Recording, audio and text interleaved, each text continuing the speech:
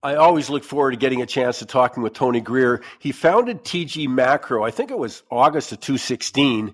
He created this independent research firm that's done very, very well. Because why? Well, he had 25 years in trading, major trading houses, and then 15 years of writing a daily newsletter. And he gets to put it into TG Macro, but you can find in the Morning Navigator. I'll give some details of that coming up. But what I find fascinating, and of course has led Tony to a terrific track record, he looks at the fundamentals of the situation, the technicals, behavioral analysis, all of that kind of stuff to come up with the information, the recommendations, the explanations for his institutional clients as well as personal people who personally subscribe. Tony, thanks for taking the time with us.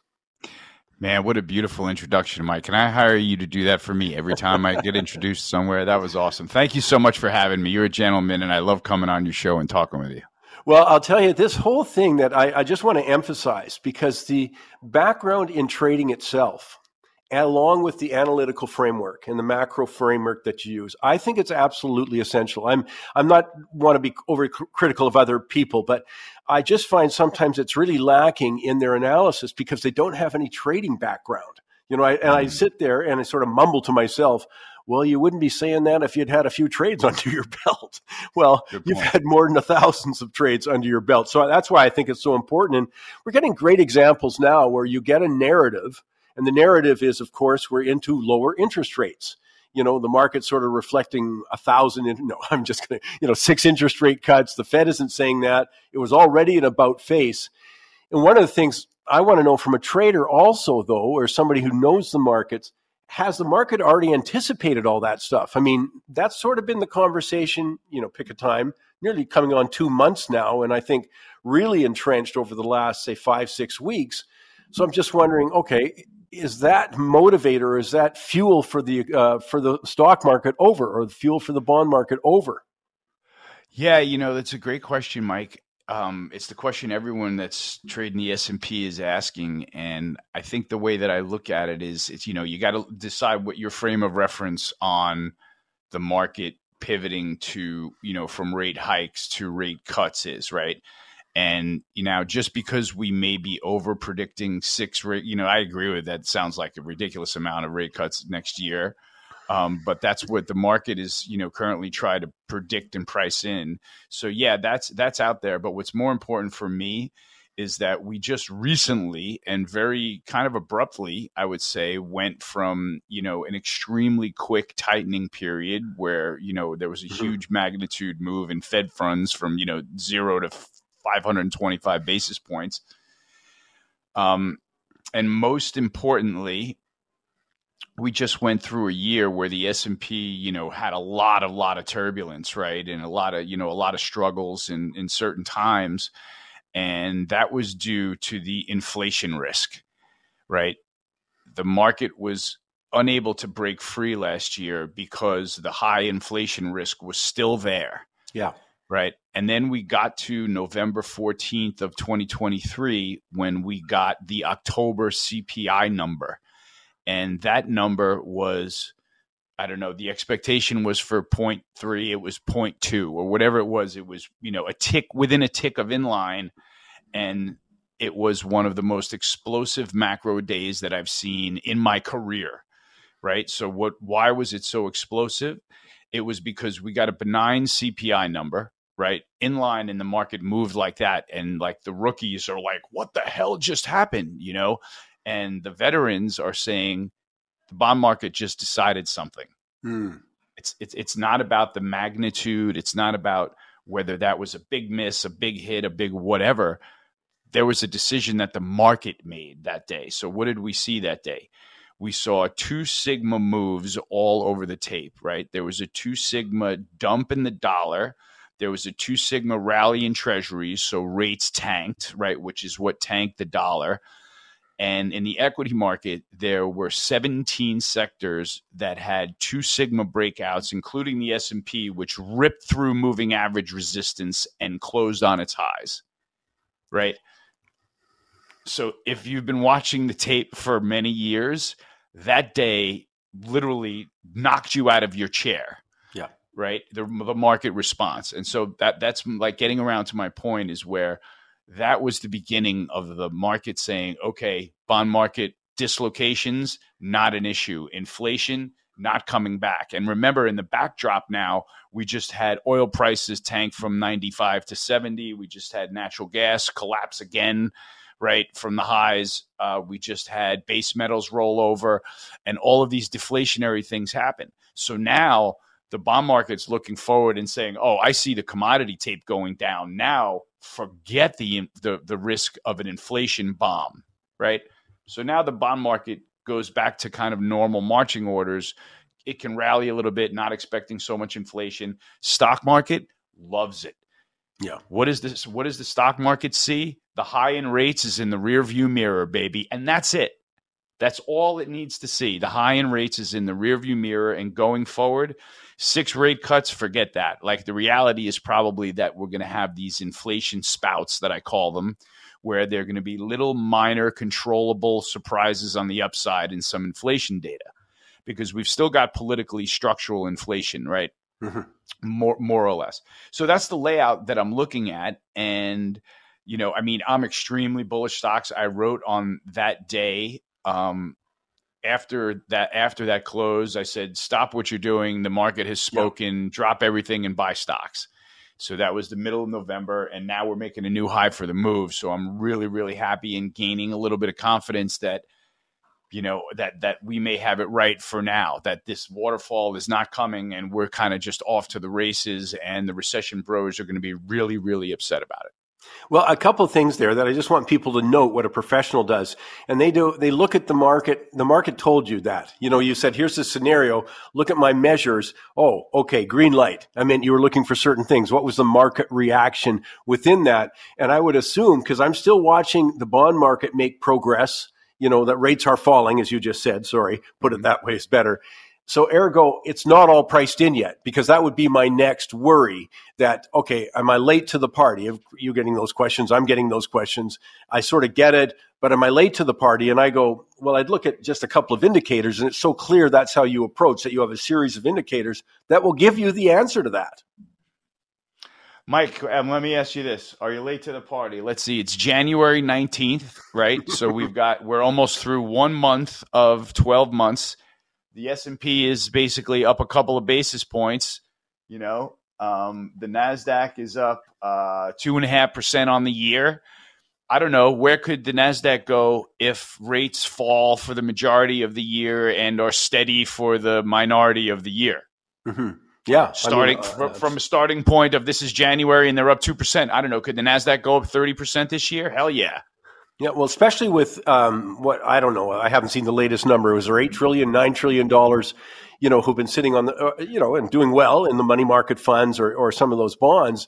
You watch that shift. I mean, I'm always simplistic that way. I always follow the money. Where's it going to go? So obviously, as you say, it's almost like a bell got rung, and more people are hearing it. That money's moving out of that side, and there's a lot of fuel left to go if it wants to go. Oh, I love that you draw a circle around that, $8 trillion gorilla in the room, right? Because it's a big number. And I'm not sure, is that the right number? What is it? How much money is there? What was it? Was that the right number? I thought it was 8.6, but Yeah. Is it T or B? I forget. I mean, no, it's trillion. It is trillion, right? Yeah. So I'm just saying, like, that's important because, as you said, like, NVIDIA's up 15% this year already, right? NASDAQ's up 2.5%. There are some sectors that are cooking, like uranium and cannabis and things like that, up 15 to 20%. Now you get to the end of the first quarter and you take a look at where all your money is planted, and you're like, oh, cool, I still got these 2-year notes from last year, at 5%. That deal is gone, right, because the rates are lower. Okay, what do I want to do with that money now that all of this stuff in the markets is up huge, right? Yeah. And there's still 3 quarters left to play in the year. It's like, okay, let's get some money out of the freaking market and put it, let's get in the NASDAQ. Let's buy some NVIDIA. And we haven't even seen that yet. No, I think that's a terrific point, because we forget that there's money maturing, and now what they're maturing into isn't near as attractive. Plus, though, it's against a backdrop of a positive stock market move and some other things, but positive stock market. I mean, that's enticing alone for people. So let me, I'm sorry, I'm all over the map a little bit here. Go ahead. I just have one more point that I wanted to add there, Mike, because there's a part of the psychology that's really important to me. And it fits right with the timing that we're talking about now. So sorry to interrupt, but what's important to me about the psychology is where the market is flat on the year, up a couple percent maybe. The stock market was underwater for the majority of last year. And with the record-breaking pace that the Russell went from the low to the high, and the record-breaking pace that the equal weight S&P went from the low to the high, that's when everybody got their money back last year, right? And so now they're coming into the beginning of the year, and they're sitting up in their chairs, rubbing their hands together, and saying, "Okay, baby, we're playing ball again in the stock market, right? We got last year's divot back. We're cruising into this year with momentum. Let's take some of this money out of the 5% 2-year notes and join the rest of our market in the stock market, our portfolio in the stock market." So that's the thing that I see coming at some point down the road. So sorry to interrupt you. No, not at all. I mean, and I know with the Morning Navigator, which I still can't believe you do it every morning, but the Morning Navigator, you've been sort of chronicling, and right from the get-go, though, as they say, the day that you had this shift in mid-November, you didn't wait. You said, stock time. But the other thing you said is, I'm watching the 2-year note to see how it's reacting. It will be one of my indicators, to say, has that move in the interest rate sort of been completely processed through in the markets? And as you said, and if you've been saying, no, it hasn't yet. Just look, I don't have to have an opinion. Just look at the damn market. Right. Exactly. So that, when I see 17 sectors have a 2 sigma breakout in one day, when on any given day, there's maybe a couple of stocks that have a 2 sigma move, and maybe 1 or 2 sectors. And that day there's, that to me is how I do the math and say, okay, got the message you're sending to the markets. So now, the careful part is, so you're correct in that, we may be in for some bond market volatility where rates can, retrace higher on the charts and still be in this downtrend that we're expecting them to be in, and the stock market is expecting them to be in. So that's where you get into the situation where you've got to expect that the stock move to be nonlinear. Yeah. Right. It's going to be another year of, don't overstay your welcome in any sector, because it's going to make you pay. Right. And yes, you can trade those breakouts, but don't think that they're going to go on forever through the end of the year and next year, et cetera. They're going to have a point where everybody piles in, and that's going to be the end of that trade. Right. And so it's going to be very, you're going to have to be picky and choosy about the trades that you're in, and you're going to have to be careful about your timing if you want to be, really long this S&P, because there will be waterfalls along the way. Right, the market will get scared from super bad economic data. The curve will steepen sharply. The VIX will respond, and the S&P will get tagged for 3 or 4 days in a row. The other thing I sort of noticed within the market, though, that, and again, this is just, I've been around I made enough mistakes to know something now, but, is that I don't hear, the reason I don't think it's sort of that frothy top is I'm not hearing a lot of talk about it. I'm not hearing people, and you can appreciate, having somewhat notoriety, people would come up to me, and there will be that time, and that will be one of my indicators, when 100%. And I'm just interested. I just haven't seen that, from a psychological point of view.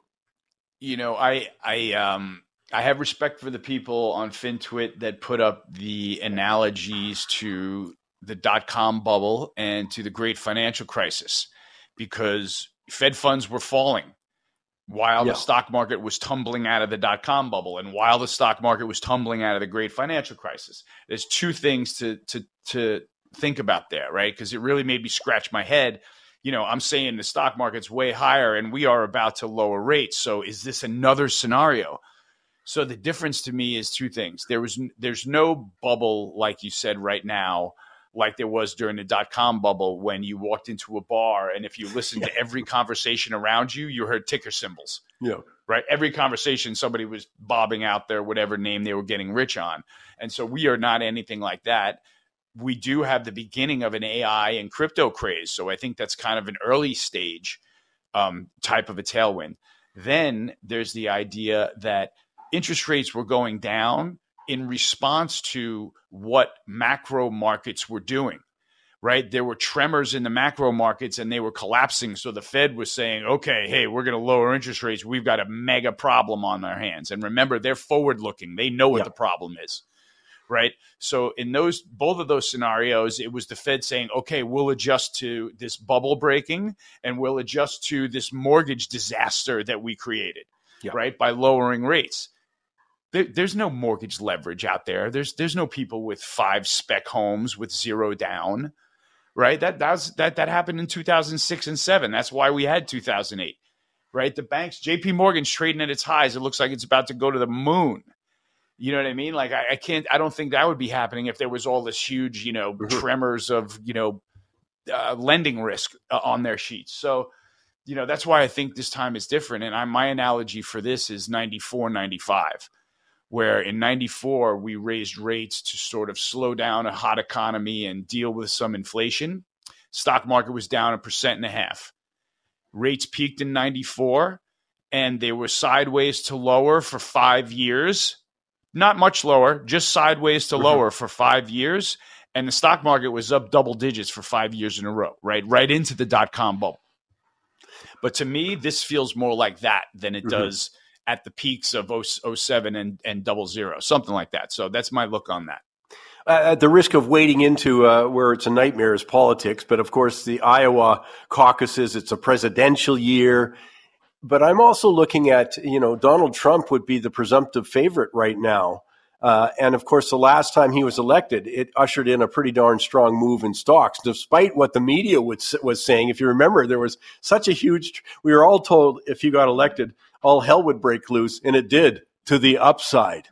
Yeah, exactly, Mike. That was an amazing event to trade through because it was getting telegraphed that he was going to win. The stock market was tumbling, right?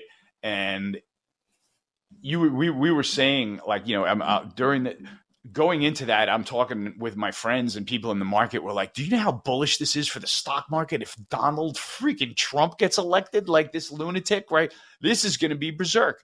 So anyway, knowing that in mind, and the market's coming off like a prom dress while, it's being telegraphed that he's winning. And you're looking at it and you're like, dude, this is like George Soros or all these like hardcore liberal fund managers, like putting shorts on thinking that's the end of the republic. And so we got people to buy into it. That's an early call. One of the first calls that I ever made for TG Macro was this dip is a buy. And so now looking forward, I mean, the Chinese stock market collapsed, right, into the Iowa caucus, and it's still going, right? So there's, to me, a telegraph of a potential, Trump win. The market's breaking out to new highs here, not coincidentally, in the week of the Iowa caucus where, he buried every county there. And think how about that, how bullish that could be for the stock market if he sort of repairs the U.S. economy from this point.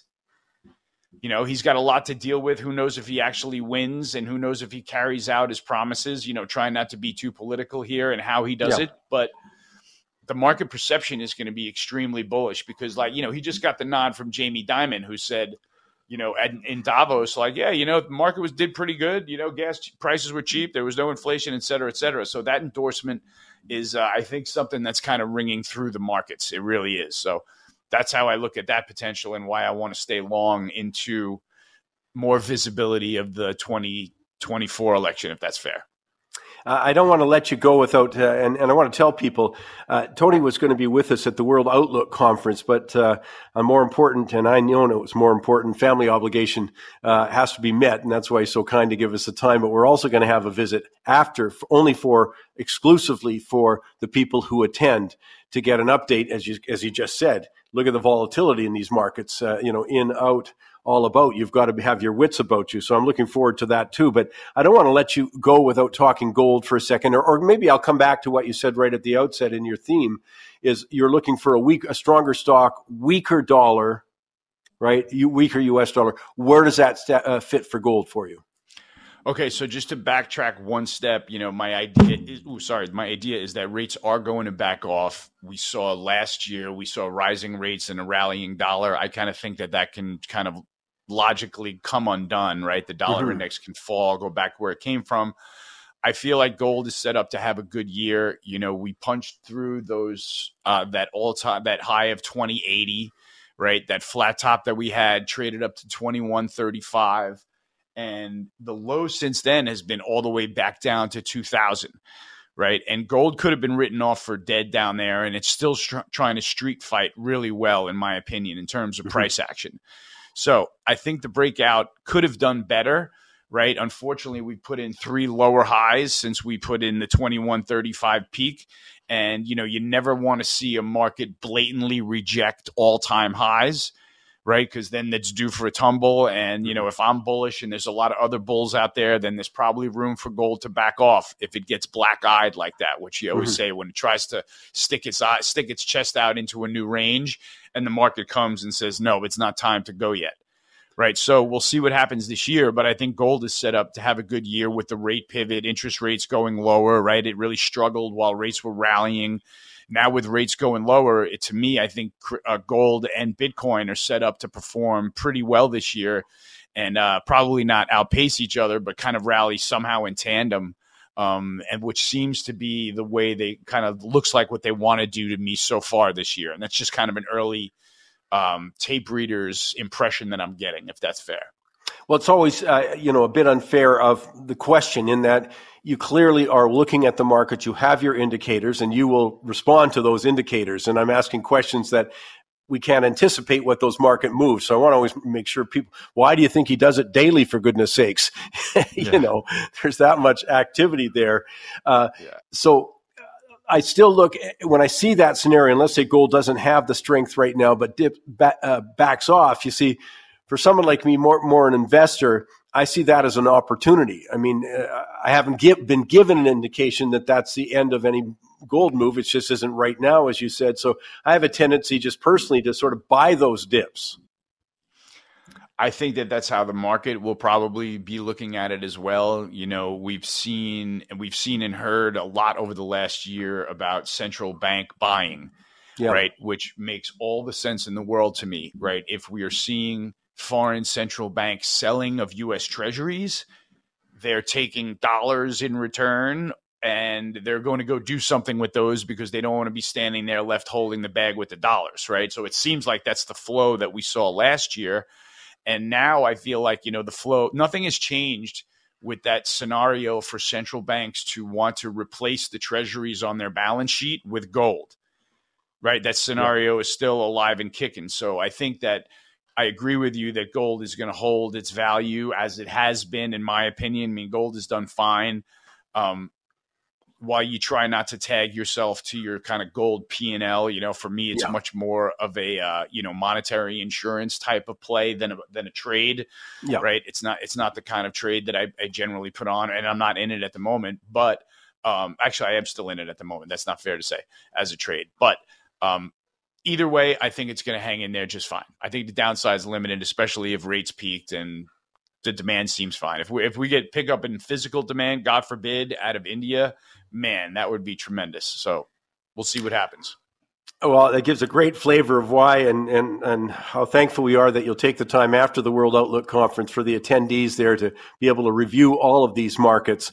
And so if you go to the World Outlook Conference, be assured Tony and I will be doing a special exclusive Zoom after that, and we'll address these things. It's a few weeks out. We'll give it a few weeks, and then we'll come back and we'll review these markets. So again, the World Outlook Conference, we'll get Tony back out here live next year. So we're looking forward to that already. And by the way, his performance last year, his presentation, it's a better way of putting it, was incredibly popular. We got all the feedback. We do it officially. We get surveys, that kind of stuff. Incredibly popular for good reason, as you can tell just from our chat here. But in the meantime, I'm going to put this up and we'll send it out in our email blasts, in our social media, where to get a hold of them. But it's TG Macro, and it's the Daily Navigator, which is great stuff, just great stuff. And by the way, Tony, I give you credit for it, but I always take a couple of those quotes that you include, at the end, which, as you say, your education. I love it. As I say, great stuff. And really know how much we appreciate you finding time today. Oh, Mike, thanks so much. And I just wanted to tell you how, I'm so disappointed that I'm not able to be at the World Outlook Conference. I had a tremendous experience at it last year, and I didn't want to miss it, but I'm hoping that we can recontinue a string starting next year. There should be nothing in the way of it, and we should be good to go. I can't wait to come back. And with that, I'm going to make sure that I put forth a little bit of extra elbow grease into whatever presentation we're going to give after that, so that at least I can make a hopefully good showing after the fact and save face somehow. Oh, no, you don't need to do that, but brilliant last year. Thank you for taking the time as always. Thanks so much, Mike. I love coming on the show. You're the absolute best.